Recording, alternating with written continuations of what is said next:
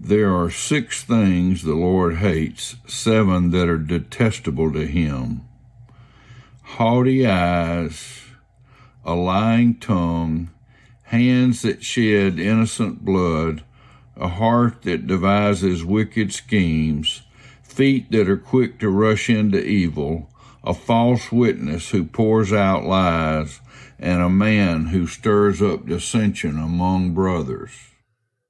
The number one thing that God hates is pride, and the very reason God hates pride is because it is the anti-God state of mind.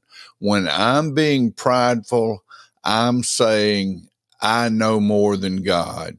My wants and my desires and my thoughts are ahead of God's. It's a complete anti-God state of mind.